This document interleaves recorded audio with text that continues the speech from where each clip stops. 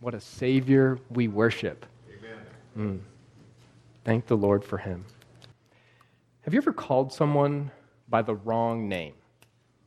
Have you ever misidentified someone? Or maybe been misidentified? You're thinking, Pastor Colin, you just got here. You've done that to me. You've called me the wrong name. It will happen again. And it's an embarrassing moment. It's embarrassing especially if you realize your mistake. And you say to the person in haste, that wasn't your name. But then you can't remember it. You just want to melt into the pavement. But as embarrassing as that is, we've all been there. We can chuckle because we think, yeah, I've done it before, or I've been called the wrong name before. It's not a big deal. It's a simple mistake. We can move on. But we can't say the same about misidentifying Jesus. That is a far more costly blunder. We misidentify a person at Woody's. Momentary embarrassment, that's what's at stake. We misidentify Jesus, and our eternal souls are at stake. So here is the question this morning. Who is Jesus? We need to correctly identify Jesus. We need to rightly understand who he is. So if you ask someone on the street, or maybe that person that you wrongly named at Woody's, if you took a poll and you asked the question, who is Jesus? There would be lots of answers. Moral teacher, misunderstood, a revolutionary, a good man, a prophet. So who is he? Lots of people say lots of different things. But what we want to know this morning is, what does the Bible say? What does the Bible tell us about who Jesus is? Well, the Bible contains 4 distinct accounts of Jesus' life, written by 4 different men, 3 of which actually lived alongside Jesus for 3 years. And the 4th man, he was a meticulous, detailed author who depended upon immense eyewitness testimony and spent lots of time preparing that testimony and collecting it together for his account. That man's name was Luke. Now, Luke didn't personally witness the life and ministry of Jesus Christ, but he talked to those he did, and he read the accounts of those who did. And he wanted to write an account of Jesus' life, death, and resurrection. And he wanted to make sure that it was credible. So open with me in your Bibles to Luke chapter 1. It's the 3rd book in the New Testament. You've got Matthew, Mark, Luke. Should be about 2/3 of the way through your Bible if you have one. Luke chapter 1, and we're going to be starting right at the beginning of Luke.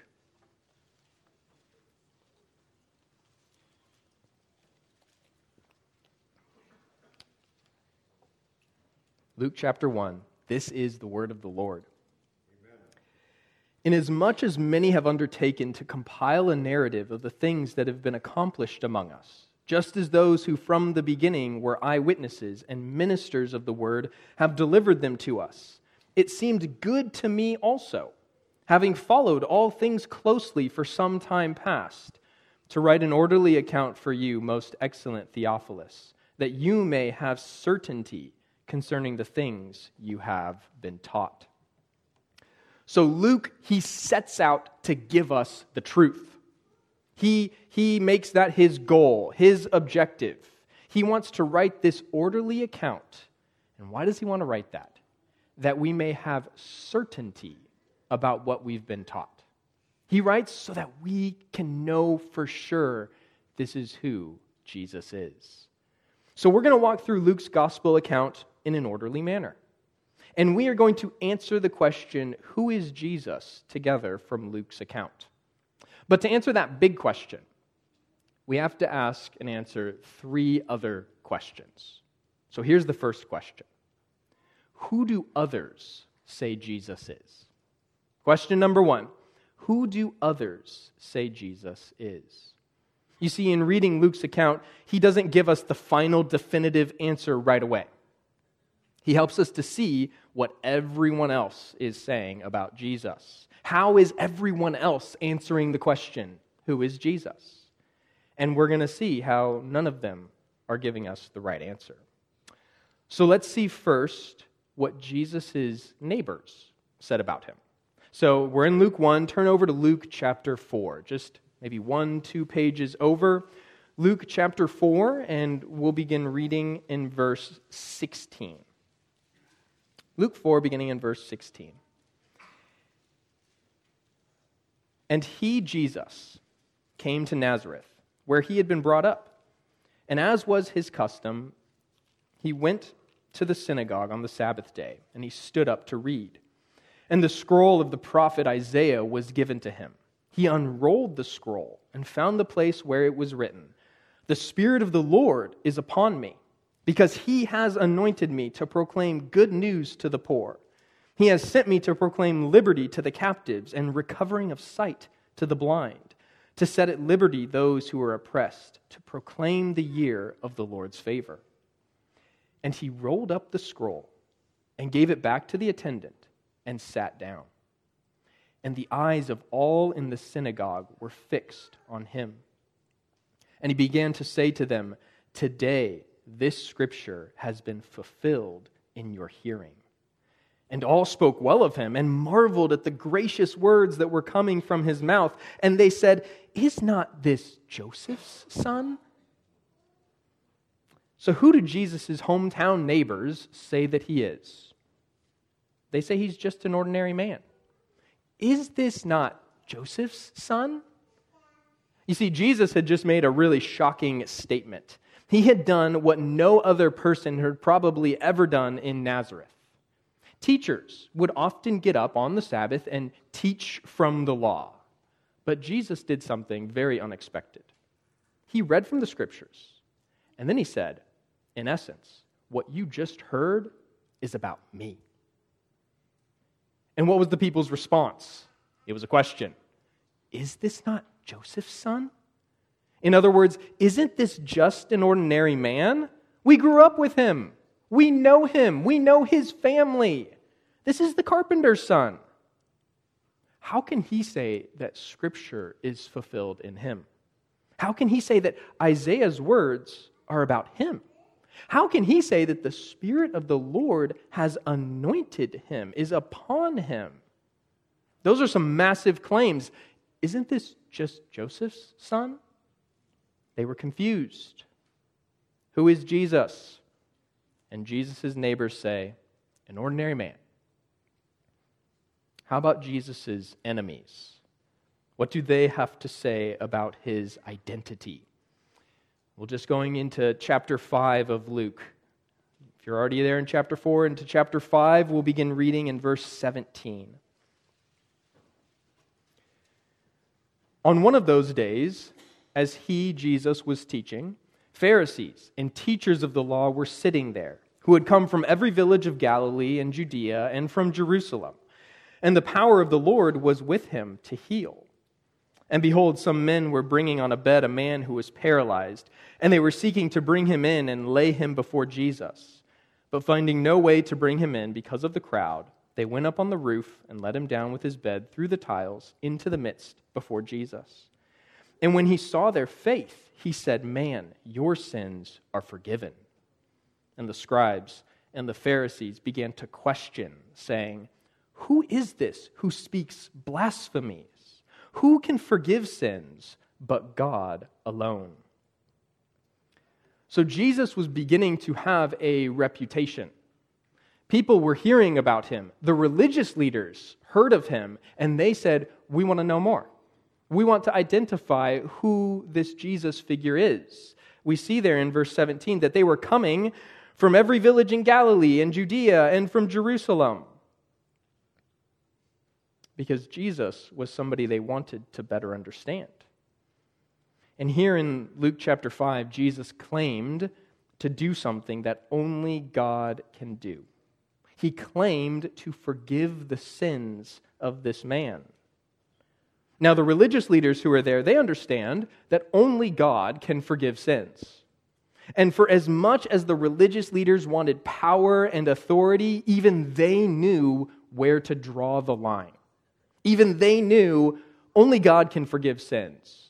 We're not even going to claim to be able to do that. But Jesus had. And so Jesus had crossed the line in their minds. He claimed power and authority that only God possesses. So there's really only two options here when we boil it down. He either is who he claims to be, or he isn't. He either is God, or he isn't. And the Pharisees said, he isn't God. They said, who is this who speaks blasphemies? They didn't look at Jesus and say, God is among us. They looked at Jesus and they said, he insults God. He defames God. How dare he say he can forgive sins? Because they thought he isn't God. And so just like Jesus' neighbors, the religious leaders are convinced that Jesus is only a man. And he's a man who's causing trouble for them. They were the religious authorities of the day. People were looking to them for answers about God. And Jesus was stealing their thunder. He was claiming to have greater authority than them. And people were listening to him. So that made Jesus public enemy number one of the religious leaders. Instead of bowing down to worship him, they would conspire together as to how to kill him. Who is Jesus? Jesus' enemies say, blasphemer. So Jesus' neighbors, they get him wrong. Jesus' enemies obviously get him wrong. How about Jesus' forerunner, John the Baptist? John was supposed to prepare the people for the arrival of Jesus. He was supposed to be helping people to correctly identify Jesus. So how would he answer the question, who is Jesus? Jump 2 more chapters in your Bible with me to Luke chapter 7. Luke chapter 7. Here in Luke 7, Jesus has been very active, teaching and preaching and healing all over the region of Judea, and word comes to John about Jesus' activity. We'll read just verses 18 and 19 to begin. Luke 7, verse 18. The disciples of John reported all these things to him, and John, calling 2 of his disciples to him, sent them to the Lord, saying, "Are you the one who is to come, or shall we look for another?" Now, why would John ask that question? That's a surprising question for him to ask. Are you the one who is to come, or shall we look for another? Didn't he know who Jesus was? John expected Jesus to do a lot, because the Old Testament promised the coming Savior would do a lot. The Old Testament promised that the coming Savior of God's people would indeed save them. He would save God's people, and he would judge God's enemies. And so John was expecting Jesus to do exactly that. The people needed saving from a very obvious enemy in John's mind, the Romans.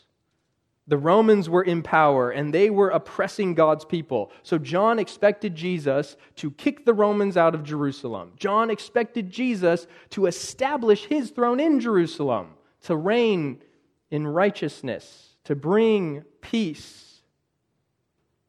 But Jesus is doing none of that. He's preaching on hilltops. He's saying things like, love your enemies, do good to those who hate you. He's telling the people to pay taxes to Caesar. He's not making any moves to take power at all. And the fact that Jesus is not coming in all of his glorious power to rule and to reign as king, that's confusing to John. That leads John to ask the question, are you the one who is to come? Or shall we look for another? John was thinking, maybe this is a case of mistaken identity. Who is Jesus? And John the Baptist says, maybe not the promised Savior I thought he would be. You see, John knew something of Jesus, but he's not seeing the full picture.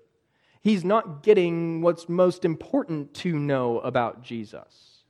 And that is so important, understanding the full picture of who Jesus is.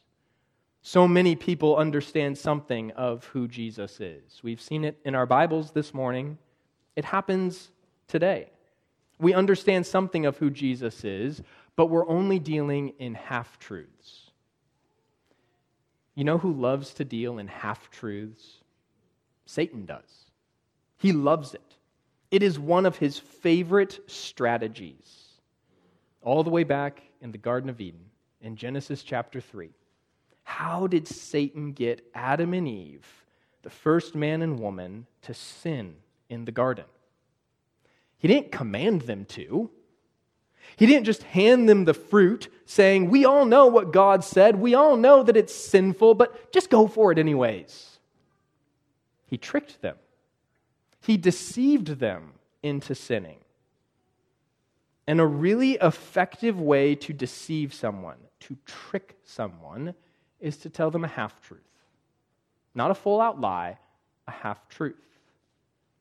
And so in Genesis 3, Satan leads with this question to Eve. Did God actually say, you shall not eat of any tree in the garden? That's a half-truth. God had said something about not eating from a certain tree, but Satan twisted his words to say any tree. Or how about when Satan tells Eve what will happen when she eats the fruit? He says, when you eat of it, your eyes will be opened, and you will be like God, knowing good from evil. That's another half-truth. Their eyes were opened, and they did know good from evil. But that knowledge didn't lead them where they thought that it would. Adam and Eve expected, if we eat this fruit, we are going to have happiness and delight. We are going to be like God in a place like God. But instead, it led to their shame. It led to their condemnation. There are lots of half-truths that Satan is peddling about Jesus as well. He was a good man, but he was more than a good man. He was a prophet, but he was more than a prophet. He was a moral teacher, but he was more than a moral teacher. Do you know who Jesus is? Do you know what is most important to know of who Jesus is? Because who we understand him to be really, really matters. If we get it wrong, the Bible teaches us we are talking about the difference between life and death. Lots of people understood in the Bible something of Jesus, but they were only dealing in half-truths. So what about Jesus' friends? Surely his closest friends would know who he was. Surely they would be able to identify him correctly. Turn over to Luke chapter 9. Here in Luke chapter 9, Jesus does something really interesting. In Luke chapter 9, Jesus poses the question himself. Who am I? Have you ever asked that question? Who am I? We sometimes ask that question at low points in our lives, when we're struggling with purpose or with meaning, when we're having a crisis of identity. It's in those most introspective, fragile moments that we're looking for an answer. Who am I? That's not what Jesus is doing here. He's not confused like we can be. He's not unsure of who he is. He certainly isn't looking for meaning or from validation from his disciples. He knows who he is, and his disciples are about to find out as well. Beginning in verse 18 of Luke chapter 9. Now it happened that as he, Jesus, was praying alone, the disciples were with him. And he asked them, "Who do the crowds say that I am?" And they answered, "John the Baptist. But others say Elijah, and others that one of the prophets of old has risen." So Jesus is alone with his disciples, and he asks, "Who do the crowds say that I am?" And the disciples give a variety of answers. There's no real consensus on the identity of Jesus. John the Baptist. Others say Elijah, and others that one of the prophets of old has risen. So we know all the identities surrounding Jesus that have been proposed. They know what people are saying about Jesus. But then Jesus gets a little more personal with his disciples in verse 20. Then he said to them, "But who do you say that I am?" And Peter answered, "The Christ of God." So Jesus cuts straight to the chase. He's not concerned ultimately with what the crowds are saying about him, because the crowds aren't with him right now. His disciples are with him. He has the disciples in front of his face, and so he asks the disciples, "Who do you say that I am?" And Peter gives an answer. He says, "The Christ of God." And he's right. It's true. Jesus is the Christ of God. The Christ is the promised Savior of God's people. He's the one who is to come and to deliver God's people, to save God's people. And Peter was right. That's true of Jesus. But the story doesn't end there. And so we pick up the reading a few days later in verse 28. Still in Luke 9, verse 28. Now about 8 days after these sayings, he took with him Peter and John and James and went up on the mountain to pray. And as he was praying, the appearance of his face was altered, and his clothing became dazzling white. And behold, 2 men were talking with him, Moses and Elijah, who appeared in glory and spoke of his departure, which he was about to accomplish at Jerusalem. Now Peter and those who were with him were heavy with sleep. But when they became fully awake, they saw his glory and the 2 men who stood with him. And as the men were parting from him, Peter said to Jesus, "Master, it is good that we are here. Let us make 3 tents, one for you, and one for Moses, and one for Elijah," not knowing what he said. These last words are very revealing for Peter. For all of his good intentions, he had just put his foot in his mouth, not knowing what he was saying. Seems like a really innocent statement, doesn't it? Let us make 3 tents. One for you, Jesus, one for Elijah, one for Moses. You could even say that was a really gracious offer. Can I make the 3 of you more comfortable? The problem, though, is that Peter is selling Jesus short. He's not understanding exactly who Jesus is, because in essence, he's saying, you are right on par with Moses and Elijah. We're going to make a tent for you, and a tent for him, and a tent for him. Right on the same level. So he may not be saying that Jesus is Elijah, like the crowds were saying, but he's not doing much better. He's putting Jesus on par with Elijah. Peter doesn't really truly get who Jesus is. So Luke has made his point very clear. Over and over again, we've seen in this book, no one really truly knows Jesus' identity. So we've answered the first question. Who do others say Jesus is? They say prophet. They say ordinary man. They say blasphemer. They say lots of things. Now we come to the second question. Question number 2. Who does God say Jesus is? Who does God say Jesus is? So everything in Luke's gospel account has been leading up to this moment on the mountain. And it's in this moment when we've now seen Jesus' neighbors, his enemies, his forerunner, and his friends all misidentify Jesus. It's in this moment that God the Father breaks the silence. He steps in and he sets the record straight. Amen. We finally get the answer. The answer to the question posed over and over again in Luke's gospel, who is Jesus? Follow along as I read in verse 34. As he was saying these things, a cloud came and overshadowed them, and they were afraid as they entered the cloud. And a voice came out of the cloud saying, "This is my Son, my chosen one. Listen to him." This is the answer we've been waiting for. Lots of people have said lots of things about Jesus, but they've all gotten it wrong. And God says, let me make it clear. This is my Son, my chosen one. You see, Jesus is God.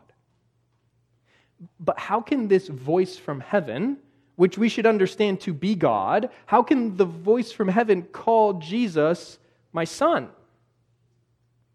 There's a great mystery that no person can unravel. There is one God who exists eternally as three persons: the Father, the Son, and the Holy Spirit. Each is fully and completely God, but there are not three gods. There is one God, and he exists in three persons. You see, Jesus is the second person of this Godhead. He is God the Son. And God the Son took on human flesh. He became a man. He came and he lived on earth, but because he is God, he lived a perfect life in every way. He lived a sinless life in every way. None of us can say that of ourselves. And the perfect, sinless God-man, he was specially set apart. He was chosen from eternity past. In perfect cooperation with God the Father and with God the Spirit, God the Son was set apart. A plan was put in place. He was chosen for a very particular mission: to save his people from their sins. And the only way to do this was for him to go to the cross and to die for his people. So Jesus was chosen for that very purpose. God the Father didn't just send anybody to die for his people. He couldn't just send anybody. He sent his beloved Son, the only sinless one, his chosen one. God isn't the only person to ever call Jesus the chosen one. When Jesus was hanging on the cross, the Jewish leaders, they mocked him and they reviled him and they ridiculed him, saying this: "He saved others. Let him save himself. If he is the Christ of God, his chosen one." Jesus could have saved himself. Jesus could have said, "Enough is enough. I'm getting down off of this cross. I'm tired of hearing what you have said." But he didn't get down. And he didn't get down because he wasn't God's chosen one. It wasn't that he failed to get down because he's actually not the chosen one. Jesus didn't get down off of that cross because he is the chosen one. The leaders mocked him. They said, "If you are who you say you are, then you'll save yourself, because that is what any natural man would do." But Jesus showed them, because he is who he says he is, then he would save others and not himself. This is who Jesus is. Jesus is the Son, the second person of the triune God. Jesus is the chosen one, the anointed one, set apart to die for the sins of God's people, to save them by not saving himself. This is who God says that Jesus is in Luke chapter 9. So what do you say? You've heard what others say about Jesus. You've heard what God says about Jesus. But what do you say? Who do you say he is? That's the third question this morning. And that question only you can answer. Who do you say Jesus is? Now, the Bible says no other question is more pressing. No other question is of greater eternal significance for us to answer. And let me be clear. The Bible also says the answer isn't up for grabs. I don't know how you feel about buffet-style restaurants, but God is not serving up to us a buffet-style dinner here. You can't pick and choose the identity of Jesus like you might pick and choose your dinner at a buffet restaurant. You might be tempted to say, well, I'd like to think Jesus is fill in the blank. But the Bible helps us to see that all of our thoughts and our opinions and our ideas about Jesus, they don't hold weight if they don't square with the reality of who Jesus is. We're just living in a fantasy world of our own destruction if we think, I'd like to think of Jesus like this. Jesus is God in the flesh. Jesus is the King of God's kingdom, who died, who rose again for the sins of his people, that they might have eternal life. And that is true whether we like it or not. God isn't leaving it up to us to decide Jesus' identity. Who Jesus is who Jesus is, whether we agree or not. His identity doesn't change with the times. Truth has been settled in the courts of heaven. We see that in Luke chapter 9. God has spoken and he's given the last word. And he says, this is my son, my chosen one. And then God puts an obligation on us. He gives us a command. Listen to him. God the Father says, listen to my son. So we're all here this morning. We're listening. What does the Bible tell us Jesus is saying? Jesus says a lot. All of the Bible is God's word to us. Jesus is speaking in all of it. Here's one thing that he says. Repent and believe in the gospel. Repent and believe in the gospel. What does Jesus mean by that? Jesus is telling us that we have a very serious problem, the problem of sin. Jesus is saying we are sinners deserving of God's wrath. We have to see that terrible problem this morning. If we don't see the dire straits that we're in, we're not going to see the need for a Savior. But the gospel tells us this wonderful remedy, this good news. The gospel tells us that Jesus died on the cross for sinners like us. He took God's wrath. God's wrath is his justified anger towards sin. Jesus took that wrath in the place of sinners, and then 3 days later, he rose from the dead.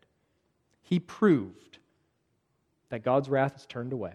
He proved that death was defeated. And if death was defeated, sin was defeated too. We have a great problem of sin. We have an even greater Savior in Jesus. And Jesus says, repent and believe in the gospel, which means turn from your sins and trust in me to save you.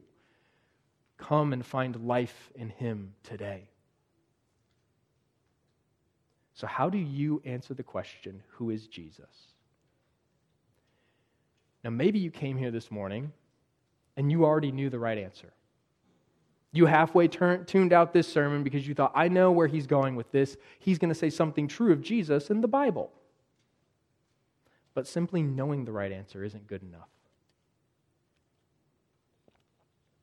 You know who else knows the right answer?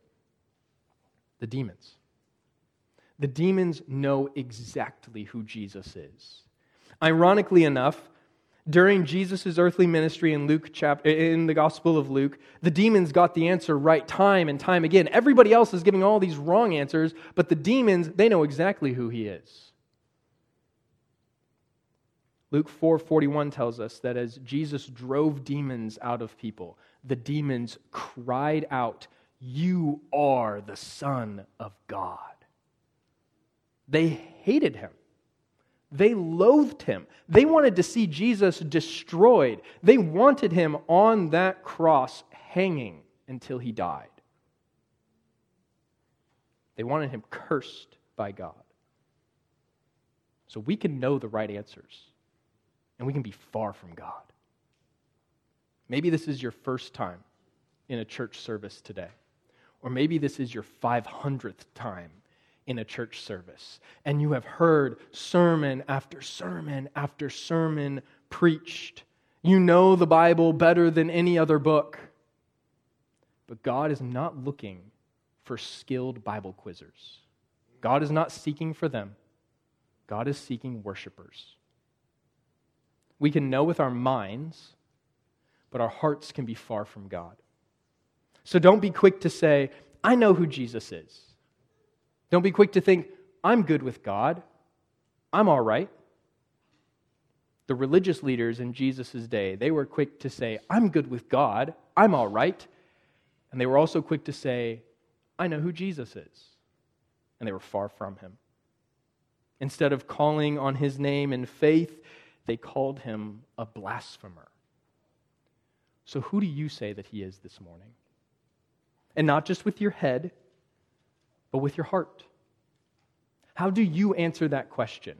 Because the Bible says, if you confess with your mouth that Jesus is Lord and believe in your heart that God raised him from the dead, you will be saved. Turn to Christ today in humble, sincere repentance. God is gracious to save sinners like us. Let's pray together.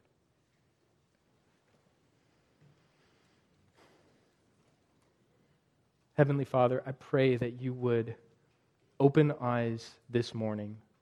I pray that you would unplug ears this morning, that your word would indeed do just as you have promised, that it would go out and not return empty or void. Father, I pray that you would save sinners in your grace. I pray that you would save those in our midst this morning in a way in which only you can bring death to life. Only you can bring dead hearts to life. I pray you would do that work in those who perhaps have never been to church before and they're just now hearing the word preached. I pray that you would be working in their heart, that you would save them by your Spirit. And I pray for those who have been a part of our church for years and years and years, that your word would pierce their hearts this morning as well. And Father, for those of us who know you in a saving way, who are walking in relationship with you, I pray, Lord, that knowing who Jesus is would never grow stale for us, that we would rejoice that you have saved us, and that we would look to Jesus and see what a worthy Savior he is, and what a worthy Lord he is, that we follow him in obedience with our lives. Help us to that end to not grow stale. Help us to that end to continually be delighted in Christ, to be overflowing with love for him. And again, Lord, you are the one who saves. You are the one who in your grace brings life. We pray that you would bring life this morning. We pray all of these things in Jesus' name. Amen.